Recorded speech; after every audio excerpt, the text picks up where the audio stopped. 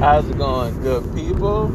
Welcome to another beautiful episode of Money Dojo. This is Xavier speaking, and if you had a chance, please make sure you look at my previous episodes where I go into detailed on bite-sized knowledge on how to sell on eBay.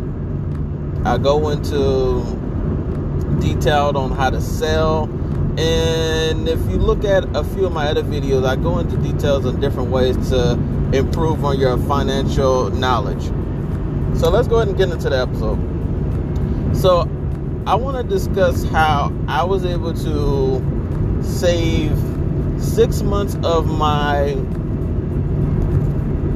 expenses for 6 months, of course. So the easy way to go about this and how I did it, one of the first things that I did before even doing that was getting a savings for 6 months was getting myself out of debt, because I understood that it'd be cool and good for me to be in a situation where I don't have any. I can have 6 months of expenses saved up, but what makes more sense is for me to be in a place where I don't have to worry about. I can save easier by paying off some big debts. So one of the big debts that I owe was my car payment. I think I had around $4,000 on it. I was supposed to pay it by the end of last year. The beginning of this year. I was supposed to pay it off at the beginning of this year. I wound up actually paying it off completely by the beginning of last year. So I saved a few hundreds, maybe $1,000. But overall, it's a great way and what it did, because my payment was around $339, and now I already saving money already, because I was saving around a couple of hundreds of dollars a month. Now I'm saving a good around enough money to save now. So instead of putting myself in a situation where I can't necessarily save money, now I can save money because I got myself out of debt, I got myself out of credit card debt that I had, and now I can just go about and save the money.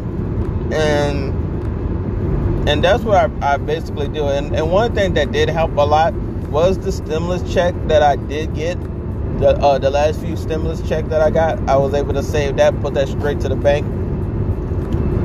But and I just went by that. I didn't change. I did cut down on certain things. Like I instead of having like a huge not credit card, but cable bill, I cut down to having internet only, because I realized I don't even watch TV. I don't watch TV. I barely even use like Hulu and Netflix, all these other streaming services that I use. So, and but at the same time, I'm only paying around like $20-$30 for these platforms. So why not go about it that way and just deal with that? So yeah, I did wind up using I did wind up cutting down on my cable bill. So I wound up saving now around like $50, $50 to $100, I believe so. And what else did I did? I cut down a little bit on my phone bill, saving around $20.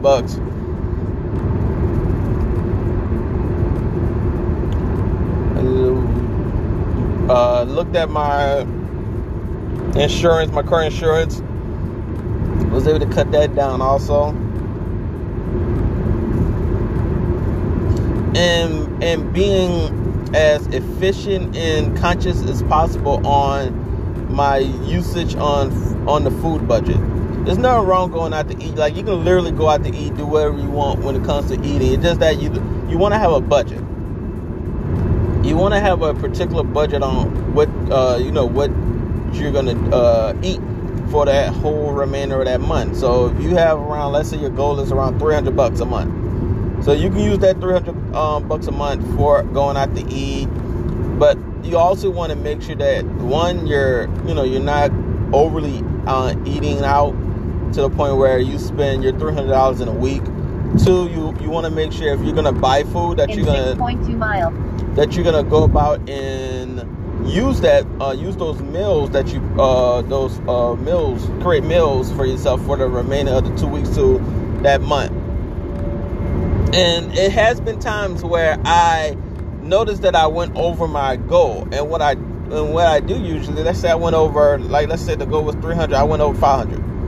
So I would take that 200 and put it towards my next month and deduct it from the goal for next month. So next month I have a month to eat. Now the only downside of that is the situation if I screw up extremely bad and go out to eat and went over $500 on eating out, then that's a huge problem. But hopefully in that case, then you're just gonna have that you're gonna have to come up with that extra $200 somewhere. You're gonna have to cut it somewhere. You don't have to necessarily cut it strictly to your food budget for next month, but it's gonna have to come somewhere. Maybe that's savings that's get cut out, but you're gonna have to come up with that additional $200, or it's gonna be cut from your savings. In my line of work, I recommend not my line of work, but in my experience, one of the things that I do is I do side gigs like Instacart, another app that I'm going to be getting into in the near future, Hello Talk, I believe so. And that's going to put me in a place where if I need an extra $100, extra $200, or whatever the case is, I can make myself an extra $200, $300, $400, maybe even $600 for that month if I need it. Now, I'm not saying if you already have a full-time job, whatever the case is, work that and work, do Instacart too. All I'm saying, it's a great way, and the beauty thing about a job like this is the fact that you don't have to work it monthly. You can do it for a month and then don't do it for the remainder of the year. It's only a way to get you to the point where, hey, I need to make an extra few bucks. Let me go ahead and do this for the time being. And that's all it really is there for. And that's what I did to get myself to the place where I can save money. I did a bit of last year. I did a bit of Instacart. Stimulus check definitely contributed a good bit, not enough to get me to the point where I'm able to save 6 months, but at the same time, it did get me to this point where, it helped. And cutting down on certain bills that I know I can live without. I knew that I can live without having cable. I kept the internet, but I knew I could live without cable. I cut down on a few other things that I know I don't need in my day-to-day life. I don't need to live. I can live without it. And I use that same type of mindset when it comes to buying certain things for myself. Sometimes I visit a retail store, and I'm like, do I really need that? Do I really need that? I mean, if I'm going to use it one time and be done with it after that. Or I also ask myself, I mean, can I just eat something at home and I want to, I can just do that? Do I need to go out to eat? Those questions I ask myself to put myself in a place where I don't necessarily have to spend money on food that I know I can make at home. I remember it was a situation, me and my wife, we wanted to go out to eat at a restaurant, order some breakfast at this restaurant, this fast food restaurant, pick it up. It was the main thing it was convenience for us, easy convenience. And the problem that we had was it was going to cost us around like $35. Like, we have $35, but it's like paying $35 for a breakfast is pretty crazy unless we're going out. I mean, we're out and about and we're traveling. But $35 for breakfast, and then on top of that, we're gonna still be hungry. We're still gonna be hungry later on. No, I can just go to Walmart or any type of grocery store and go ahead and purchase some food and be able to have that food have extra, or be able to make another breakfast the next day and still be around $30 or under.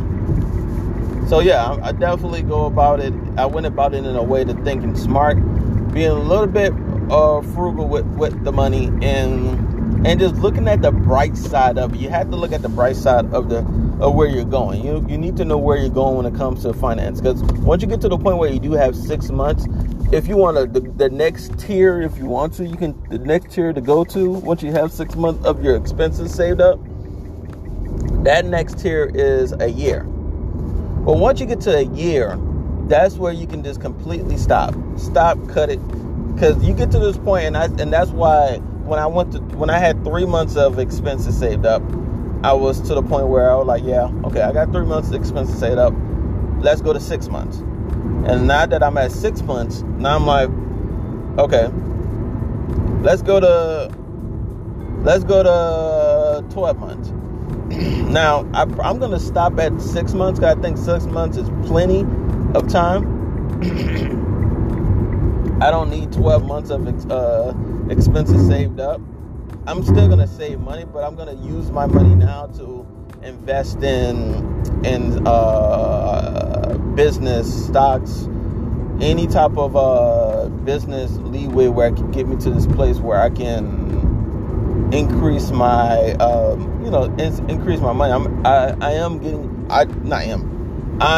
I'm working towards saving up cash flow so I can purchase a single home, invest in single home house or home.